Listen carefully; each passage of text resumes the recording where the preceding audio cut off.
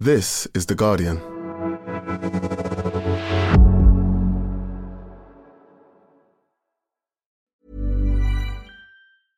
Hey, I'm Ryan Reynolds. At Mint Mobile, we like to do the opposite of what Big Wireless does. They charge you a lot, we charge you a little. So naturally, when they announced they'd be raising their prices due to inflation, we decided to deflate our prices due to not hating you.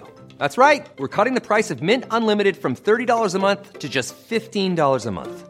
Give it a try at mintmobile.com/switch. $45 up front for 3 months plus taxes and fees. Promo rate for new customers for limited time. Unlimited more than 40 gigabytes per month slows. Full terms at mintmobile.com. Finding your perfect home was hard, but thanks to Burrow, furnishing it has never been easier. Burrow's easy-to-assemble modular sofas and sectionals are made from premium, durable materials, including stain and scratch-resistant fabrics. So they're not just comfortable and stylish, they're built to last. Plus, every single Burrow order ships free right to your door. Right now, get 15% off your first order at burrow.com/ACAST. That's 15% off at burrow.com/ACAST.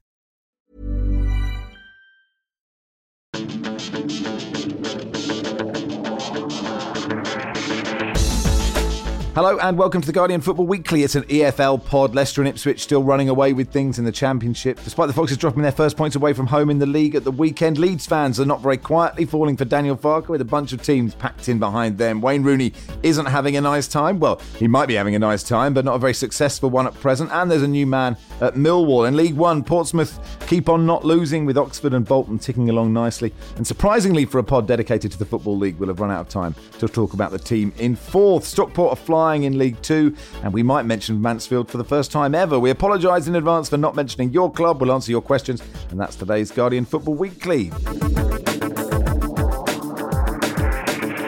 On the panel today, George Elek from Not the Top 20 podcast. How are you? Yeah, very good, Max. How are you doing? I'm good, thank you. Nice to see you. Sani Rudravajula, welcome. Hello, looking forward to the Manchester show for Guardian Football Weekly, by the way. Oh, yeah, you coming. You didn't pay for a ticket, did you, Sani? I paid for a ticket, yeah. Oh, yeah, I did, goodness yeah. Sake. There is some benefits to being on this podcast. I know, and I'm a Guardian supporter as well, so I've really doubled down, haven't I? I'm also a Guardian supporter, which I sort of see as I'm just sort of giving myself, 20 quid or whatever it is. But, it's good. You should pay for the investigative journalism that is The Guardian, not specifically this pod. Ben Fisher, speaking of investigative journalists, Ben Fisher, welcome. Hi, Max. How you doing? Yeah, looking forward to Bristol tonight. Very much so, very much so. Exciting, isn't it? Yeah. As you said, playing the big city. Finally playing the big city. Thank you to everyone who came to London yesterday. Just before midnight, Barry said, "Do you need me for today's pod?" Barry is not here for today's pod. You can draw your own conclusions. Let's start in the Championship then. So sort of as we were, right? Ben, Leicester and Ipswich still absolutely flying. I know Leicester have lost a couple recently, but there is still such a gap. Yeah, Leicester have had a little couple of bumps, 2 defeats, but them and Ipswich are still far and away the best teams in the division, still quite a healthy cushion. I do think Leeds in third are quite interesting and going very well under Daniel Farke, but the Leicester squad is just the envy of all the other teams in the division. When you speak to opposition managers or players, everybody's sort of just quietly saying the same thing, like, how on earth have they still got all this ammunition?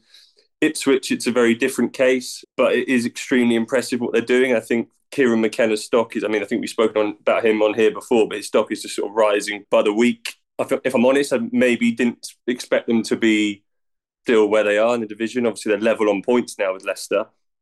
And what they have done, the transition, that they've obviously come up with momentum from League One. And I don't know if the fact that they're just a big club, obviously big history, a huge fan base, I don't know if that's kind of watering down the significance of what they're doing, really. Because I think maybe if this was a so-called lesser team, maybe we'd be more struck by it. But I think what they're doing with the resource, and it's quite strategic. Like in the summer, they didn't go berserk. They just brought in a couple of loans. They tried to get a couple of targets who sort of turn their nose up at a move, thinking, oh, this team have just come up. Maybe it's not the right move for me. Maybe I'll go somewhere higher in the Championship. Actually, they are one of the forces of the division. And I think we have to really sort of admire what Kieran McKenna is doing. And, again, he's one of those coaches who you think, where's he going to? Where's his kind of ceiling? Obviously spent a lot of time at Manchester United. Maybe he could get to the Premier League with Ipswich. Like I said, maybe, let's face it, it's still early days, but them in Leicester are so far away, so clear at the top already, we have to take them really seriously. I promise I will take them seriously, Ben. I really let that slide recently. Sandy, those 2 defeats for Leicester, what were they? Leeds at home and the Middlesbrough away. Do we, is there any danger that is that just a bump, as Ben suggested? Yeah, I think so. It was funny that the Middlesbrough one, the goal scored by Greenwood, is actually a loanee from Leeds. Perfect free kick as well into the top right-hand corner. So some confusion as to why Leeds loaned him out to Borough, but if he keeps doing that against the top teams, it'll really help them. But yeah, I think, when I saw Leicester against Blackburn Rovers, I mentioned last time on the pod that they just are playing with a bit of a swagger, sounds like cliche, but more like just having a bit of fun, and they can just let the hair down. And clearly these 2 results you might think, are they being found out a bit? But I don't think so. I mean, they've got such quality. You can replace every player with another Premier League-ish level player. And this happens in the Championship. It's 46 games. You're going to have these results, but they're going to keep that buffer, aren't they? But, I've seen all the top 3 teams now, and they are pretty impressive, got to say that. George, do the teams at the top of the Championship, at what point do they have to start thinking, right, what do we do differently next year? Do they look at the bottom of the Premier League now and, just start moping about the divide? Or do we just have recency bias because they all stayed up last year, the promoted teams, and just because these 3 aren't having a great time, we decide, look, the gulf is so wide and football will never be the same again? Yeah, it's difficult to know how they prepare for this. Like you think the likes of Leicester, if they do get promoted, maybe there's more of an infrastructure there compared to Luton or Burnley to kind of maintain a survival bid. But at the same time, I do think, Ben, they're talking about Ipswich and Kieran McKenna. I think in what McKenna's doing at Ipswich and what Rob Edwards did at Luton last season, it seems pretty obvious to me that even though parachute payments and, if they do get promoted to the Premier League means that there is a disparity in revenue and budget, still good management and good coaching and basically joined up thinking at a football club in terms of recruitment and the rest of things can actually bridge that gap pretty quickly. I personally think that, particularly with Leicester, there was quite a lot of complacency around the coverage of their start to the season. Yes, they won a lot of games, but so many of those games they won very late on in them. So many of those games I didn't really necessarily think they were by far the better team. Now, that isn't to say that Leicester aren't at their best, the best team in the division, but you look at the game against Leeds 10 days ago or so, and I thought Leeds were by far and away the better side in that game. And I think Leeds, when you look at the talent they've got in the final third, especially whether it's Joel Peru or Crescencio Somerville, they've got players, Jorginho Ruto, who they bought for £30 million in the last window. Dan James, who's having the best season of his career, I would say, so far. There's a long way to go here. I don't think it's the case that the Leicester and Leeds, there's an 8-point gap as it stands now. Leeds have by far and away the best underlying numbers in the Championship in terms of XG ratio. Enzo Maresca, as Leicester manager, had a great start, but this is going to be a test of his management skills now, where it felt a couple of weeks ago like they were so far clear it's going to be hard for anyone to bridge that gap. Suddenly they've got Southampton and Leeds chasing them down with squads that are also full of quality. So, it's still eminently likely that they're going to be the best team in the division. But it does feel like in the last couple of weeks, since we last spoke at least, the top of the Championship and the promotion race is definitely wider open, if not wide open. And look, we do it everywhere, don't we? We sort of get carried away with what the league table looks like this week and decide that's what's happened and forget that that's a lot of football left, isn't there? In the playoffs, Ben, sort of got Leeds third, Southampton fourth, Sunderland sixth, and Preston are fifth. And to me, it is a surprise that Preston are in that position. In my mind, Neil Mellor is still chucking away up top of them, and Big John Parkin. Yeah, and Graham Alexander's hammering penalties home for fun. God, what a record he had! Incredible. I've got sort of loads of time for Preston. I think they're just so well run. Obviously, a couple of years ago, I think I'm getting my timeline right. Trevor Hemming sadly died, but his family have kind of taken it on, and they said, that I think it's something like 12 million a year they just have to invest to keep it afloat. And that's kind of without topping anything up. So I think they are one of few very well-run clubs. They don't go mad. They don't sort of pay what they can't, and I think for them to, be where they are is really good. Ryan Lowe, they got in because they saw, I don't know, almost like a bit of a Kieran McKenna, if you like to use a more salient example, is an up-and-coming coach in. I think he's done a really good job. He's actually taken quite a bit of flack at times. He's quite an outspoken character. We like those in football, don't we? But he's taken a bit of flack at times when they've had tougher runs. Do I think they'll stay in the playoff? Probably not. I'd expect them maybe to fade away. But as you say, they're in the mix. Sunderland, I think, probably have a bit more staying power. And obviously, coming to Sunderland, we probably need to speak about Joe Bellingham. Is he better than Jude? Well, I have to say, like, it sounds easy to say now, doesn't it? But I remember doing a piece on Jude Bellingham when he was 16 on 145 quid as a scholar. I think things have changed a bit since those days. And Christian Speakman... Yeah, whose career, when you met at that time, and both your careers have gone stratospheric, but, who do you reckon's... Yeah, I don't know. I think it's quite... It's hard to tell, isn't it? Parallel, yeah. I think so. But Christian Speakman, who was at Birmingham, really influential in their academy, is now technical director or sporting director at Sunderland, and was very influential in getting Joe Bellingham to the Stadium of Light. Obviously knew the family, and there's a couple of other Birmingham connections or former Birmingham coaches at Sunderland. And it was all quite hush-hush when the move happened. I don't think Jude had moved to Real Madrid. Obviously, he was a massive name. Obviously, since he's gone to Real Madrid and become even more important for England. But at the time, all those years ago, sort of 3-4 years ago, they were saying this guy, his younger brother, Joe, could be as good, if not better. Now, maybe that's just something that's easy to say, throw around. Is he a similar player? I would say so. I think he's got that. He wants to attack. You see his goal on the weekend. It's just such a great instinctive finish, first-time finish inside the box off a corner. He's an intelligent player like Jude is. I don't want to compare them in that sense, but I think we should be excited. And also because of where he's playing. With Tony Mowbray, he gives young players a chance. I know it's speaking to somebody before, and they kind of said, with knowledge of the setup there, and they kind of said, Tony Mowbray's great because he just kind of says to them, just go and do your thing, lads. Just go and do it. And it genuinely, I'm not saying it's quite as simple as that, but I do get the sense he's really not that rigid with this core of young players. And I do think that makes it exciting for people like Bellingham Jr., if you like. But I know just little things like on the back of his shirt, he wears his first name, Joe, because he doesn't want Bellingham, doesn't want that sort of extra hype, if you like, or anything that could bring. His parents, obviously Mark, a former non-league prolific goal scorer, and his mum, Denise, are very, they look after both of them. And it's a really tight-knit setup there. I think it's admirable what they've done, because in the face of, when Jude was coming through, the interest, and they've just managed to keep everything quelled from a sort of personal point of view. It hasn't gone the other way, which we've seen so much over the years. Yeah, Barry was saying on stage yesterday, actually, the Bellinghams, one of the parents goes to live in Madrid and one goes to live in Sunderland. It's a sort of totally fair choice of who gets what. Sanny, let's talk about some of the new managers. I think Wayne Rooney hadn't taken the job the last time we did the EFL pod. It was about that moment we were going, I'm not sure this is a great idea. He's trying to change the style completely from John Eustace. 4 defeats and a draw so far. How are the Birmingham fans feeling about all of this?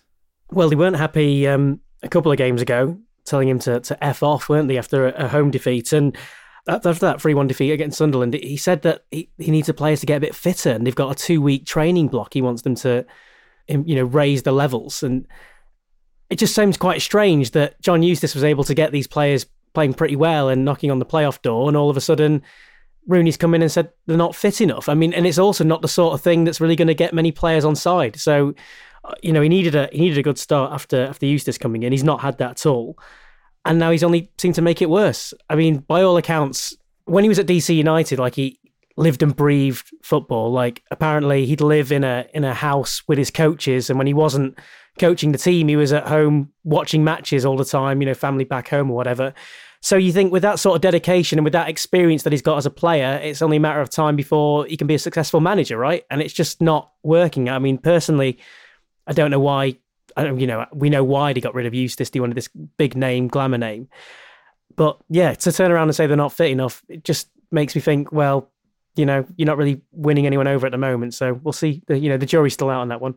Yeah, I just find it really quite worrying, actually. If I was a Birmingham fan, I'd be quite concerned. Obviously, they didn't want Rooney in the first place. Let's be straight about that. I was at that first game against Hull, and talking earlier of progressive managers and styles and all these kind of buzzwords that we love, front foot, all the rest of it, all these no fear football, which is what Birmingham's CEO Gary Cook was trumpeting when he appointed Rooney. wanted Rooney. It's very much he led that appointment because as Sandy said, that, they wanted a big name. It was nothing to do with results or whatever else they want to say. But we're not seeing any of that, and they don't have the players for it. I mean, it was so concerning. That in that whole game, everything that Birmingham wanted, we were seeing from Liam Rosenior's whole team, who were really impressive, by the way, and have signed really well, Jadon Philogene and people like that. They got in from Villa. But I just don't see the turnaround when it's going to just be implemented. I just can't see it. They don't have the players. Even after his second game, he was saying, yes, some of the players have already communicated with me that they are uncomfortable playing what I'm asking them to do. Now, that's kind of almost fine if you're just in the midst of pre-season and, just trying to learn along and, we've got a few weeks to iron this out. But Birmingham don't have that time. They are genuinely kind of, plummeting is too strong, but they're falling down the table. John Ruddy in goal, great guy, great goalkeeper, but you're not going to suddenly turn into Ederson or Alisson. It's just not going to happen. And the same goes for the centre-halves. Kevin Long, who's been in the game for years. Rooney's asking these players who are kind of, I don't want to say bad habits, but they've got habits that are ingrained. They've got ways they play. And we're suddenly trying to rip it up and start again. I don't know where it's going because, let's face it, Birmingham have to save face. They're not going to sack Wayne Rooney, certainly not anytime soon. So it has to work. In January, he wants to bring players in, but, January's quite a way off. December, we have loads of games. It's the busiest time of the year. So I just don't see when it's going to start working. Yeah, I like the idea of Kevin Long or John Ruddy knocking on the manager's office and just saying, listen, Gaffer, I just want to get it launched. That's all I want to do. Can I please get it launched? No, son, you can't. Neil Warnock is possibly coming back, Sanny. Sandra has said, come on, away you go. I've had enough. And he's popping off to Rotherham after Rotherham sacked Matt Taylor. Or at least we think he is. Does he really want to bring this on himself? He lives in Cornwall, doesn't he? He has a nice time down south. Like, does he really have to bring himself back into this? And I'm not really sure. Well, I'm not really sure what he'd bring. Of course, I know what he'd bring, but I'm not really sure what more you can do with Rotherham other than just survive, which is very much the Neil Warnock. That's all he does, isn't it? Yeah, exactly. That's the Neil Warnock wheelhouse. Just bring him in, survive. It's too early for Neil. It's mid-November. He comes to life. He goes into hibernation until February or March, and then he comes back to life. It's too early. Yeah, absolutely. I mean, yeah, the job he did at Huddersfield was just incredible. And the way he turned that club around, I was there last season when he was there, and he just, because of how he is, he takes so much attention on him. The way he is with journalists, just joking around. In the press conference with him at Huddersfield, and he called them all boring for watching other teams play. Oh, you boring sods. What are you doing watching the other teams? And all of a sudden it's all on him. So going into Rotherham, where you've got one of the smallest budgets, you're struggling for goals, you've not really got massive amounts to play with there. It puts it all on him. It takes it off the players. The fans can be vocal when they need to be. And so therefore, if he's going to do it, it certainly would galvanise him. But yeah, as George says, it is too early. And it was too early to get rid of Matt Taylor either, because I don't know what more you can achieve other than try and keep them up. And they've had a couple of games called off as well. And, there are lots of factors around what's happened at Rotherham, and it's very unfair. But yeah, where will we see Warnock turn up? Who knows? Could be anywhere. Could be in cabinet. Yeah, that is possible. Could be Big Sam and Neil Warnock. They probably wouldn't do any shitter. Also, I think I'm a bit worried, Max. I fear that Neil has ran off with a new woman when he said Sandra a minute ago. I think we did the old classic. Oh, sorry. Oh, no, we've done it again, haven't we? Yeah. Sharon. Sorry. There's not, Harry Redknapp and Neil Warnock on Wife Swap. It's a show I would watch, but I have no knowledge of that. It's true. And I think I've done that before. I've made this mistake before. I quite like it. Yeah. Harry, a different Harry, I presume, says, I heard you mention you talk about QPR when you next do an EFL pod. Since we were last on, they've sold the naming rights to the stadium, the main stand and the training ground, all with connections to the ownership. Sacked a manager, hired a manager that was on no one's radar. The chairman stepped down, has been replaced by the current CEO, who will somehow do both roles. The club's hemorrhaging money with little income. Modern football stadium can generate revenue most days of the week through use of facilities. Loftus Road only brings in money once a fortnight. There's calls amongst supporters for the owners to sell up and the board to be sacked, but I really fear for what's to come if the current owners do get bored of losing millions of pounds a season. Very frustrating to see how Brentford can generate revenue, produce a successful business model, build a new stadium in a city where land seems impossible to acquire. What next for QPR? George? I think he sums it up pretty well there. It's a really concerning period for QPR. And, they brought in a new manager in Martí Cifuentes, who we know very little about, who wasn't really on anyone's radar before he got the job. He was seemingly in contention for it when Gareth Ainsworth was given the job at QPR last season. In Ainsworth, I think the club hoped they could go after a manager who had embodied a long period of overachievement with Wickham, who had taken a club with a low budget for the league, taken them all the way to the Championship, embodied a spirit of being, I guess, the David to the Goliath. But it wasn't that long ago that QPR were one of the big hitters in the Championship, were a Premier League team, and it does feel like the club are in a real funk right now. I don't know, when you go to Loftus Road or whatever it's called after the naming rights have changed, it's still, I think, as an experience as a fan, it's an incredibly fun place to go. It's a proper old school football ground. But he's right. When you look at it as a commercial entity, it's backward. It's behind where other clubs are. It's again not going to be easy to commercialise the stadium in any kind of way. And if there is a relegation to League One, I mean, there is a precedent, I would say, for clubs like QPR to be galvanised by relegation to League One. Like, I often think that people forget, and it's one of the weird quirks of football, that relegation can be the best thing for a fan base. We were just talking about Rotherham, and Rotherham fans are sick and tired of Matt Taylor because they're sick and tired of losing games in the Championship. Realistically, that probably has little to do with Matt Taylor. It's got more to do with the fact they've got the 24th biggest budget in a league of 24, and therefore they're on a hiding to nothing. When they get relegated, if they get relegated, next season will be a lot more fun because they'll have one of the biggest budgets in the league. You look at Ipswich, you look at Sunderland, you look at these clubs that had to basically get relegated to League One to refine their love of football. And I'm kind of thinking and hoping that with QPR, maybe it'll be a case of them needing to be a big fish in a small pond again, needing to hopefully get in some investment that will change the course of the club, that'll get the fans enjoying their football. But, it was just over a year ago they were top of the Championship. It's been a really sad demise to see, and hopefully Cifuentes is someone who can bring in some new ideas and get them playing well again. It has been a promising start, I should say. Like they haven't won a game yet, but back-to-back draws, and they've looked better in both. Just to mention on Martí Cifuentes, like for a moment when he signed, I was like, am I failing as a football reporter? I've never heard of this guy. And then I just double checked. No, well, I'm not expected to really know that he managed Hammarby, AAB and Sandefjord in his last 3 appointments. Like this guy has genuinely come from nowhere. and Hammarby did okay in Europe, but it just seems like a very strange appointment, kind of fitting with QPR though, and the historical bizarre random transfers they used to have back in the day as well. I don't think that's a failure. If that's a failure of your part, then this pod is really on very thin ice quite a lot of the time. Anyway, that'll do for part 1. We'll do League One in part 2. Hey, I'm Ryan Reynolds. At Mint Mobile, we like to do the opposite of what Big Wireless does. They charge you a lot. We charge you a little. So naturally, when they announced they'd be raising their prices due to inflation, we decided to deflate our prices due to not hating you. That's right. We're cutting the price of Mint Unlimited from $30 a month to just $15 a month. Give it a try at mintmobile.com/switch. $45 up front for 3 months plus taxes and fees. Promo rate for new customers for limited time. Unlimited more than 40 gigabytes per month. Slows full terms at mintmobile.com. Finding your perfect home was hard, but thanks to Burrow, furnishing it has never been easier. Burrow's easy-to-assemble modular sofas and sectionals are made from premium, durable materials, including stain and scratch-resistant fabrics. So they're not just comfortable and stylish, they're built to last. Plus, every single Burrow order ships free right to your door. Right now, get 15% off your first order at burrow.com/ACAST.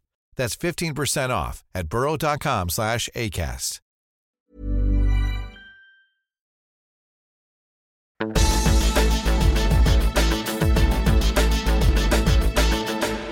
Welcome to part 2 of the Guardian Football Weekly. Let's start top of League One then, Ben. Portsmouth still unbeaten. They were held by Charlton. And Dean says, will we ever lose again? We didn't even lose to Charlton, which always happens. Shout out to Alex Robertson, who's been a fantastic loan signing from Man City. Yeah. John Mousinho doing wonderful work at Pompey. Yeah, doing a great job. I mean, unbeaten. And they've had a couple of things to deal with. In the latest setback, Regan Paul is out for the season. I think it's an ACL injury, which is a big blow for them. One of their, I was going to say better summer signings, but almost everything they've done is worked. I think it's great to see Portsmouth back on this footing, and it's exciting footing as well. It's not like it's I don't know, they're not like they've turned to some old manager and he's sort of grinding out the wins. This is an exciting time back there. And I think they'll stay there. I really fancy them to go up. They do have a really strong squad. People like Joe Morrell, who we've seen perform so well on the international stage for Wales. Really good players in League One, all across the board, as the listener said. And I think Mousinho is a real steady hand. He's a real cool operator. He's very relatable to the players. He's not been out of the game that long, former PFA chair. He's going to have a really good career in coaching. I think he's a really impressive guy. We're talking earlier about McKenna, Liam Manning, who's just gone to Bristol City from Oxford, obviously, who are second in the division just behind Portsmouth. I think these are really interesting, bright coaches. Maybe, Ben, they're not young. We're just not as young as we were. I think you're right. I'm just noticing, hang on, they're probably all 70. And it's just, Oxford are second, so Bolton third, Peterborough fourth, Stevenage fifth and Barnsley sixth, with Derby level on points with Barnsley. So it's certainly turned around since the opening day of the season. Perhaps I read too much, George, into when we hammered you 2-0 at the Abbey on the opening day. Oxford, they looked like a good football team then, and they appear to be so. Yeah, we do, although there's a bit of upheaval at the moment at the club. It was a brilliant start to the season, but I think Oxford fans feel a bit jilted at the moment because Liam Manning, who was brought into the club to replace Carl Robinson back in March, was appointed manager of Bristol City last week. And I think a lot of Oxford fans are wondering, well, just feeling a bit used, I would say, albeit, we didn't do too badly out of it, given we were down in the relegation, just outside the relegation zone when Manning came in, and he leaves us in second position. I say us, obviously, because I am an Oxford fan. So it's an interesting time for the club now in terms of recruiting a new manager. Des Buckingham is one of the names being linked, who was an Oxford Academy player as a goalkeeper, retired at a young age, became a coach age 18, kind of rose through the academy as an Oxford coach, became a first team coach, and has since worked as a head coach and manager in New Zealand, has been an assistant manager for Melbourne City, your local team, Max, when they won the A-League, and is now manager of Mumbai City. So he's been part of the City football group for a while. So he would be, I think, a very interesting appointment in terms of his managerial profile, also a very popular appointment given that he is an Oxford fan. So we'll see what happens there. But it's been a pretty good season for Oxford so far. It just will remain to be seen. Will they do a Plymouth Argyle, who kind of kicked on when Ryan Lowe left, or a Luton Town who kicked on when Nathan Jones left twice? Or will it be one of those stories where Manning leaves and suddenly everything starts to crumble? It's interesting on Manning, isn't it? And we were talking before the pod about Mark Bonner, right? The Cambridge manager, about, I think Rotherham wanted him and his stock was really high, got Cambridge up, then we'd finish mid-table, and then you will revert to the mean, and we struggled last year and we're doing okay this year. And I guess Liam Manning you have to, as a young manager, you have to time your jumps carefully, don't you? Because your reputation can go in one, it doesn't work at Bristol City, and that's kind of, then where do you go next? But it's already happened with Manning before, where he came into MK Dons as a bright young thing from Lummel, again part of the City football group. He took a side to third in League One, who weren't necessarily expected to finish there. By all accounts, there was interest from Championship clubs, and he said, no, I'm happy here, I want to take MK Dons up. And then he'd been sacked by October or November. So having lived that, having been out of work for however many months, Oxford fans won't like me for saying it, because Liam Manning's name is now often has about 5 snake emojis after it when it's typed anywhere. But, I can understand why he looks at the opportunity and he thinks, I'm not going to make this mistake again. I'm going to cash in when my stock is high.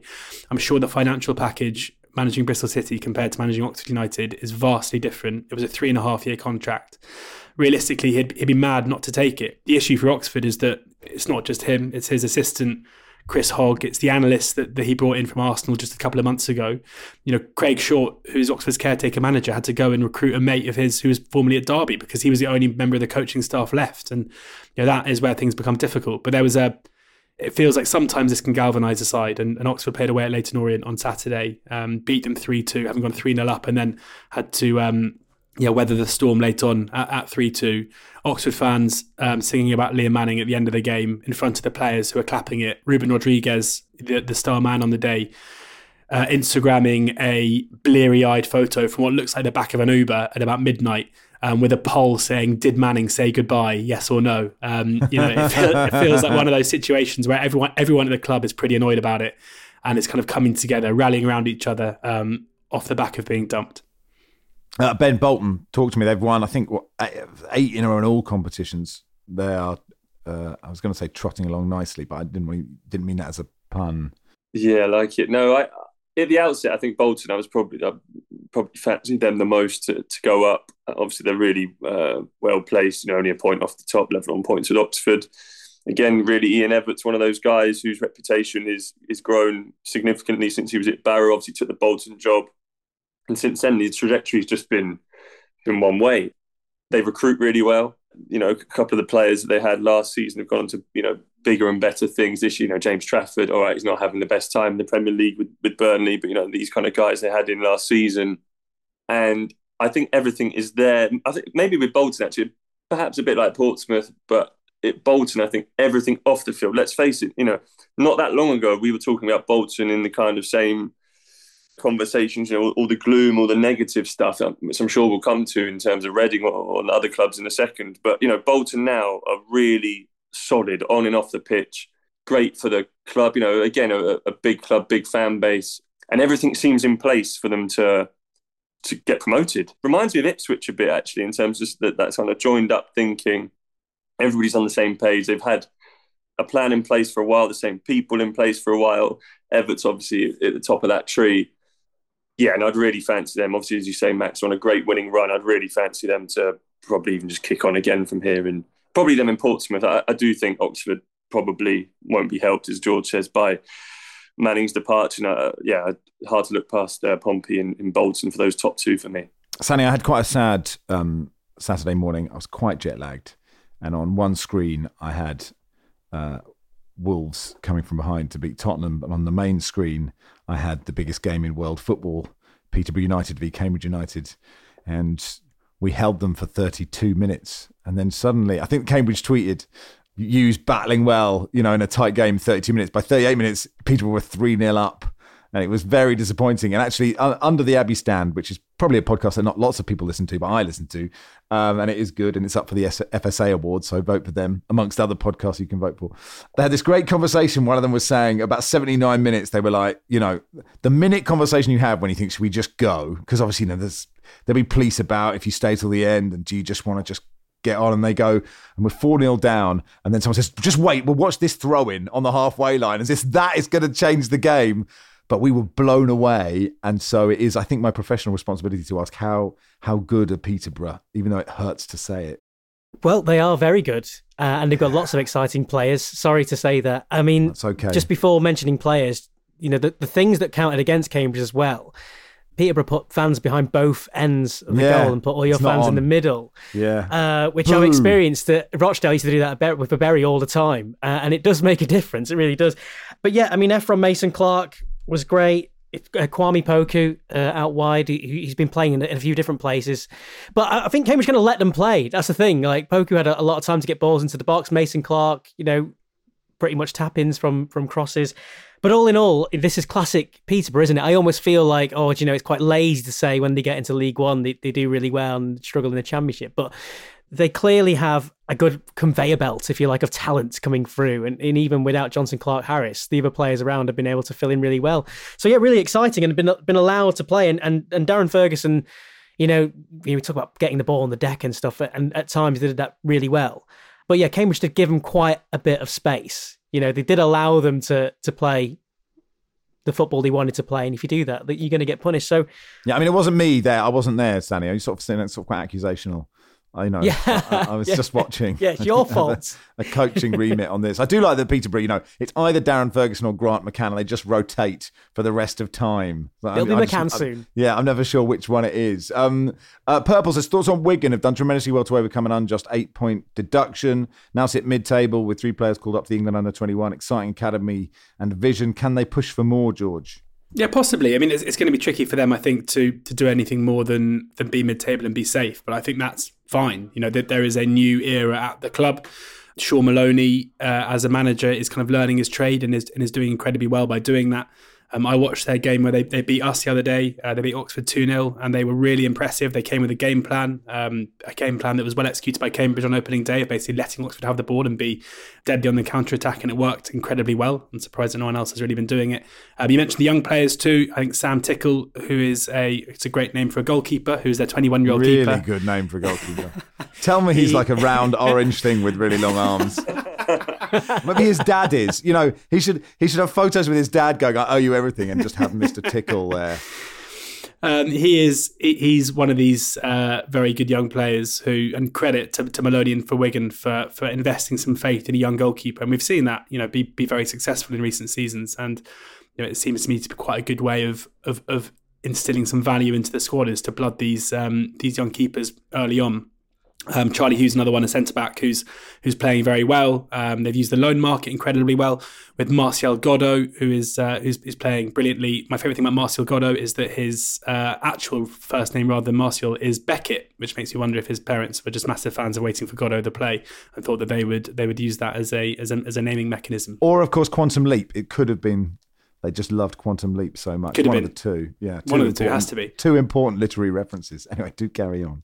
But I think the future looks very bright, I think, for Wigan. It feels like this last time they came down to League One, they had to really firefight against relegation before winning the league the season after with new owners. This time, the new owner is, as a Wigan fan, he's an incredibly successful businessman who it feels like is implementing best practice at Wigan. And it wouldn't surprise me at all if this season's one of, with the points deduction, it's a case of consolidation. And then I'd be very surprised if they're not a real force to be reckoned with when we get to next season. At the bottom, so in the bottom four, Fleetwood up, and Fleetwood are pretty close to the chasing pack. Carlisle a little behind, Cheltenham and Reading quite adrift at the moment, although Cheltenham have, picked up in there since they got their new manager. Reading, rock bottom. Hugh says, can you talk about the Sell Before We Die, DAI, campaign against the ownership, as well as the general struggles EFL clubs are having with owners? West Brom, for example. Sell Before We Die is fan-led pressure group pushing to encourage Reading football owner Yong Dai to sell up and transition the club to a new owner before more damage is done. We've been hit by 2 points deductions this season, totaling 4 points. Haven't won a game away from home in a year. Ben, what's happening?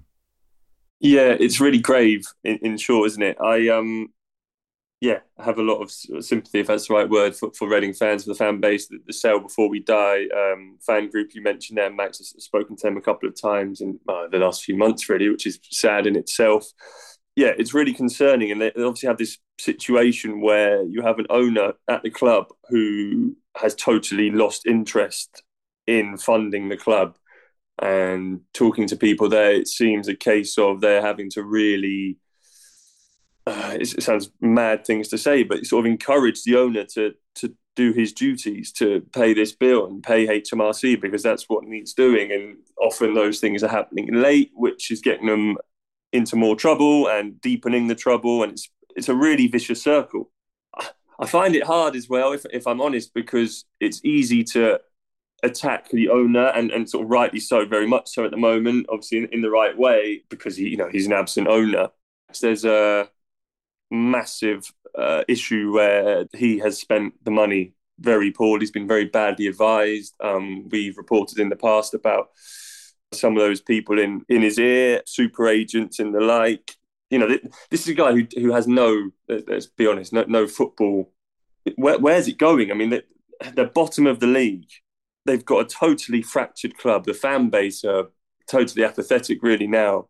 And it is really concerning. And the difficult thing I kind of think is, as you say, he spent so much money. They've got a really nice, impressive training facility, but none of this counts for anything when the current situation is so bleak. But I do find it difficult because it's not like he's come in, not spent a penny. Where's the investment? What a bad guy! It's actually he spent the money so badly. Yes, his track record at other clubs was questionable, and you can very sort of legitimately question why he was allowed in on those grounds, but he has spent loads of money, but unfortunately for Reading, very badly. Yeah, on the subject of owners that aren't, doing an amazing job, JJ says, look, what impact will the UK's new independent football regulator have for the game? Is it something to celebrate? And I know that's a very broad question, Sani, but on first thought, it was in the King's speech. I don't know how excited he sounded about it, if I'm honest, but is it something to celebrate? Because it feels like, as far as I can tell, as someone who hasn't read every last minute, last word of that document, that it is something that football really desperately needs if it's done properly and well. Well, yeah, and to the uninitiated, as a Bury fan, I certainly have skin in the game, and so the first thing I do is think, would this have saved my club, or would we still be a league club? And It's quite hard to tell at this stage because, you know, the EFL, they just allow the rules that the clubs vote for, right? The whole thing's a kind of a closed shop. And the Premier League are the ones as well who are kind of, you know, they've got a comms kind of movement at the moment to kind of, you know, delay and not quite discredit. But, you know, there are many people who have not got an interest in this going through. Principally, why would any current owner of a football team want this to go through? All it's going to do is limit what they can do. And if you think, you know, roughly, let's say half of all EFL clubs are up for sale, then all you're doing is limiting the opportunity to then potentially sell your club and make a profit. But yeah, I mean, how in practical terms this will all actually work and, you know, the situation to stop Bury happening, I'm not quite sure, because a lot of these people are already in place. Like, you cannot remove an owner, like we just talked about Reading and Young are there. Like, you can't get rid of somebody like that, let's say, for argument's sake. But having said that, you know, when Bury got expelled, we were going around going, why didn't the FA do more? Why didn't clubs in the Premier League do more? And funnily enough, you know, the late Bill Kenwright, actually, having seen Joy Hart, one of our fans' former director, chained to the stadium, actually rang up and offered to give us some money and actually wanted to invest in the club and wasn't allowed because of, you know, ownership rules. So individuals tried. Perhaps legislation can actually do something. I think if you were starting for a clean slate, this would be great. You know, if we were to 1992 style start again with football, then these rules coming in would just at least give some sort of solid platform for everyone to be working towards. The horse is kind of bolted, so I'm really interested to see how this can be applied. It can't be retrospectively applied, but overall, yeah, this is good. You know, the FSA, the Football Sports Association, everyone else is saying, this is a good thing, we need this, and we do need this. And the real reason why we need this is because football teams aren't just businesses. The cynic in me is a bit on the fence on it, but overall, it's positive. There is a world where the trickle-down effect and, you know, the redistribution of wealth can ensure the long-term safeguarding of football clubs in the EFL. That doesn't have to be to the detriment of Premier League, and it doesn't have to be the case where suddenly your transfer budget is going to shrink in the summer. There is a way for this to work and to protect our pyramid, which is incredibly unique within football and needs to be saved. I think the fact that the EFL are open to a regulator basically saying, yeah, come on in, help us, but we need to do it in the right way, I think that says an awful lot in the first place. And secondly, I think something needs to happen to address the overspend, because when we were talking about Reading earlier, that is what has got them. It's just ridiculous. And the Championship in particular has got way out of hand. Certain clubs in the Championship have implemented hard wage caps in recent seasons, you know, £15,000 a week in terms of players, in terms of wage cap. And I think that's a decent start, but we need to see something that's going to just get hold of some of these clubs and just bring a bit of sense to it, because it's got way out of hand. And the other obviously issue, as George alluded to, is this, you know, the distribution of wealth, because we can't have everybody that, you know, that can't have a world where everybody in the Championship is on a nice 10 grand, 15 grand wage cap, but then the Premier League is just this mad beast.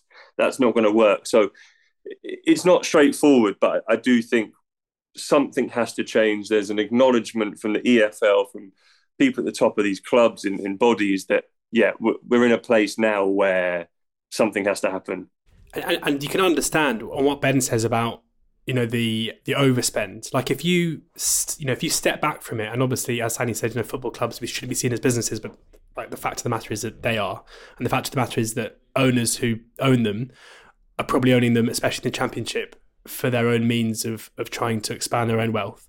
And if you look at, say, Luton Town, for example, and the completely revolutionary impact that a promotion to the Premier League will have on their long-term, even if they get relegated this season, in terms of the money that they will get from being in the Premier League this season, in terms of the parachute payments they will get on their relegation afterwards, it is revolutionary to the whole football club of Luton Town going forward. So why wouldn't, as it stands at the moment, why wouldn't clubs in the Championship overspend in a desperate attempt to get there? And we're seeing with West Bromwich Albion at the moment, another club under some serious pressure here. If they don't get promoted seemingly this season, then they are going to become under existential threat fairly soon.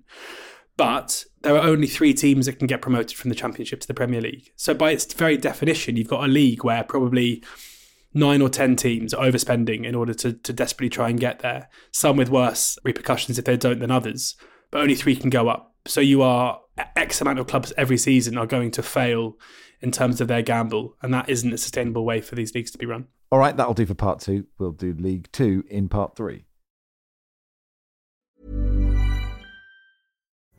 Pulling up to Mickey D's just for drinks? Oh yeah, that's me. Nothing extra, just perfection and a straw. Coming in hot for the coldest cups on the block. Because there are drinks. Then there are drinks from McDonald's. Mix things up with any size lemonade or sweet tea for $1.49. Perfect with our classic fries. Price and participation may vary. Cannot be combined with any other offer. Ba-da-ba-ba-ba. Join us today during the Jeep Celebration event. Right now, get 20% below MSRP for an average of $15,178 under MSRP on the purchase of a 2023 Jeep Grand Cherokee Overland 4xE or Summit 4xE. Not compatible with lease offers or with any other consumer incentive offers. $15,178 average based on 20% below average MSRP from all 2023 Grand Cherokee Overland 4xE and Summit 4xE models in dealer stock. Residency restrictions apply. Take retail delivery from dealer stock by 4/1. Jeep is a registered trademark.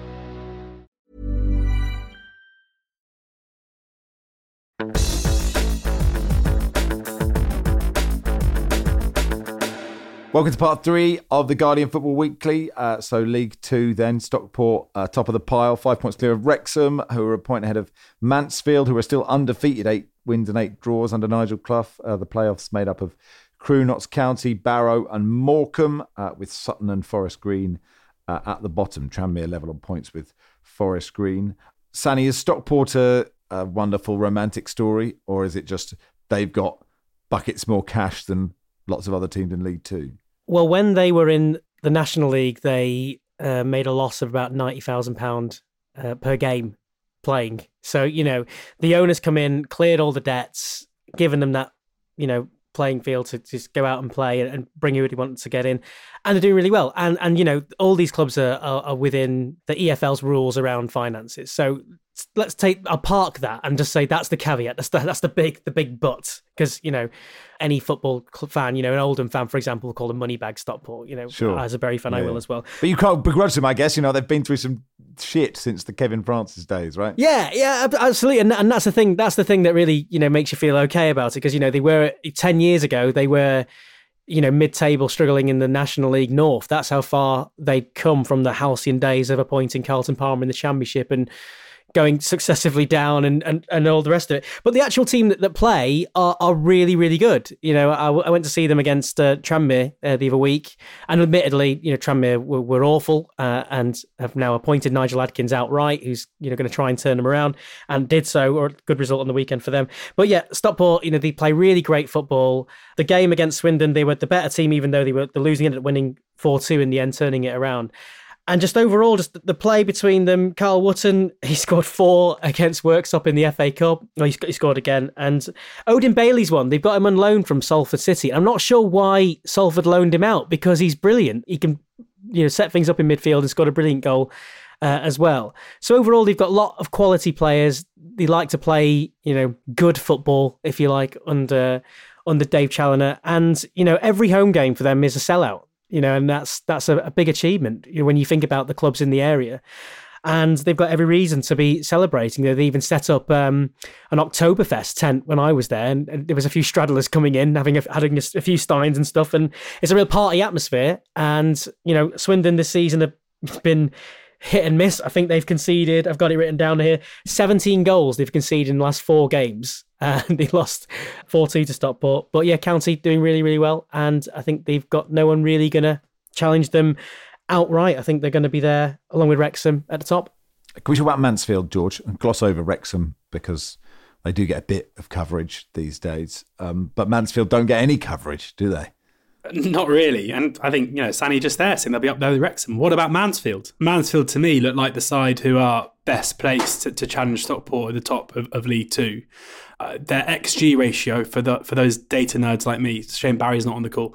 Their XG ratio so far, so the amount of expected goals that they've had for them, kind of offset against them, is better than any team in England. It's better than even Manchester City so far this season. That is the level of dominance they're showing in XG, at least against the rest of the division. Nigel Clough has built something very special there. They've kind of been perennial underachievers to an extent over the last few seasons, but it's easy to forget that when Clough came in, they were really struggling at the bottom end of League Two. They were humbled a couple of seasons ago against Port Vale in the playoff final, where Port Vale wiped the floor with them on that day. Last season was really hampered by injuries, and I think the Mansfield hierarchy deserve massive credit for not panicking, as often clubs do, for seeing what Clough was building, for retaining faith in Clough. And they play a really good brand of football as well. You know, they were live on Sky a couple of weeks ago where they beat Notts County 4-1, having gone 1-0 down. It's high press, it's attacking, it's high octane, and yeah, they're unbeaten so far this season. A few too many draws early on in the campaign, maybe they're undoing. But I think, to my eyes at least, it is very much Stockport, Mansfield and Wrexham who look to be the quality three, with Notts County just not far behind. I think, George, for me, in my mind, Davis Keeler-Dunn, if he goes in January, mercurial player, Max. He's scored 9, set up 4 in 16 this season. He loves to shoot. Yeah, loves it. Gets the ball, shoots. You know, if they'd lose him, that would be a massive blow for them. There's an interesting thing here where you've got, adding Notts County to those three. I think those 4 teams, all credit to Crewe, who beat Notts County on Saturday. Morecambe obviously had a decent start to the season, to Accrington, AFC Wimbledon. There are other teams there, but those 4 kind of set apart probably in terms of budget and the rest of it. It's going to be very hard to get players out of those 4 teams. Like Stockport are certainly not a selling club. We've seen it previously with Salford. Brandon Thomas Asante is the only player who a team has managed to get out of those teams. Like Mansfield do not need the money, and I can't see a team basically paying what is needed to get Keeler-Dunn out of Mansfield, given what's at stake with a promotion, because it'll probably be a League One side, and frankly they don't need the £500,000 or whatever that might be coming their way if that's going to derail their promotion bid. Ben, what stories would you pick out? If you could pick out a story from League Two, you have the world is your oyster. League Two is your oyster. Thank you very much. Nobody's ever said that to me before, Max. Thank you very much. Dream. I'm going to talk about Gillingham, but I just wanted to add on Clough in Mansfield that I think, that maybe the key ingredient is Nigel Clough's dog, Bobby, right. Which I don't know if I pronounced it right, because it's a Hungarian Vizsla. My dog knowledge is not where it needs to be, but it's a lovely looking dog. But I remember chatting to a goalkeeper coach at Mansfield probably about 18 months ago, and he was saying at training that the dog is just always around the keepers, just like having a whale of a time. And the dog is very much a presence around the club. And yeah, I think it's a lovely thing that Nigel Clough brings his dog. It's so heavily involved around the place, and also it's named after Bobby Zamora, because Bobby Zamora scored the goal that killed Derby's hopes of promoting the playoff final. A little dig at the way Nigel Clough was treated at Derby. So I've got a lot of time for that. It'd be better if the dog was called Bobby Zamora, like give it its full name, and you could only call it Bobby Zamora. So Gillingham, yes. Yeah, so Gillingham have appointed Stephen Clements as their new manager. They took their time to replace Neil Harris, who they sacked because, again, as we've spoken a bit about today, they wanted to change the direction they were going in terms of style of play. They didn't think they were attacking enough, fun enough under Harris. They hope that will change under Stephen Clements. The early evidence is pretty encouraging. Obviously, it is Clements' first job. He spent a long time as an assistant to Steve Bruce. And yeah, the Gillingham fans seem quite on board with it. And I think Gillingham will be interesting to watch. I know Brad Gallinson, their owner, said he there's no way he'd be doing a fly on the wall documentary a la Wrexham. So let's see if he stays true to his word. Just before an important message on the dogs named after me and Barry, Sani. Well, yeah, I was at Leeds, Plymouth Argyle on Saturday, and I was sat next to Chris from Plymouth Live, right, who's one of the many Reach reporters who are under threat of redundancy, 450 cuts from Reach. And sorry, who are just Reach are what, a local newspaper? Yeah, Reach own loads of local newspapers, from Manchester Evening News to the Huddersfield Examiner, anything live, that's them. And he was telling me that, because his role is redundant, he was there doing the live text for the Plymouth Live website and the paper or whatever. If he was to not be there, the only people covering Plymouth regularly will be the 4 in-house Argyle journalists, plus you've got local radio. And that's it. Stephen Chicken at the Huddersfield Examiner says he might not be there. And he's the only reporter covering Huddersfield Town. And that's a championship team. And going back to what we're talking about, the state of football and Bury, for example, there was an example of there not being anyone asking the questions at the right time, holding the club to account. Now, some of these clubs are having a great time at the moment. Argyle is one. Maybe there's no questions need asking. But if there's no one left to ask the questions, then all we have are press releases. And, I just wanted to make the point that every single one of these clubs, 72 clubs we're talking about, without the local journalists, there are a handful of people. Ben's one of them, George is another, in a small way I am. But these guys are there at the press conferences when there'll be like 2 journalists and they're one of the only ones. And without those people asking the questions, then, all the issues we've seen with owners will continue and there's nobody to ask them. So I really do think it's a real travesty that potentially we might lose a massive pool of really well-connected journalists who understand the local club and understand the issues around them. And without them, there'll be people like us just sitting from afar going, what's happened there? And we don't really know. It's a really important point. You can't underestimate the importance of local newspapers and local radio. I suppose expect for the time when I did a show called Lunch with Max on BBC Radio Cambridge. They called it Lunch with Max, so I decided to eat lunch on the show and took a microwave, it's another microwave anecdote, into a studio and just made sort of Rustler's burgers and said they were disgusting. Surprisingly got moved on from that programme. But look, no, you do make a very important point. Spencer, who named his dogs after me and Barry in the pandemic, because the pandemic did strange things to people, but we're very honoured. Thanks for the shout out. I can confirm Barry doesn't smoke, as far as I can tell, but loves going to the pub, even if it's just for one Peroni, Max. I promise if you do a live show in the States, I will bring Max and Barry. We'll never have to speak of the time that dog Barry got actual Barry's Munich train experience down to a T, only it was in my car. What a lovely image. And speaking of live shows, we'll see you in Bristol later. See you in Bristol later, Ben. Big moment. I cannot nervous? wait. You excited? Got a big anecdote? A bit of both, I think. A bit of nervous excitement is good. Is that what they say? Yeah, you've got to feel them. You've got to feel those nerves. All right, thanks. That'll do for today. Cheers, George. Cheers, Max. Thank you, Sani. Cheers. Thanks, Ben. Cheers, Max. See you later. Football Weekly is produced by Silas Gray. Our executive producer is Danielle Stevens. We'll be back on Thursday.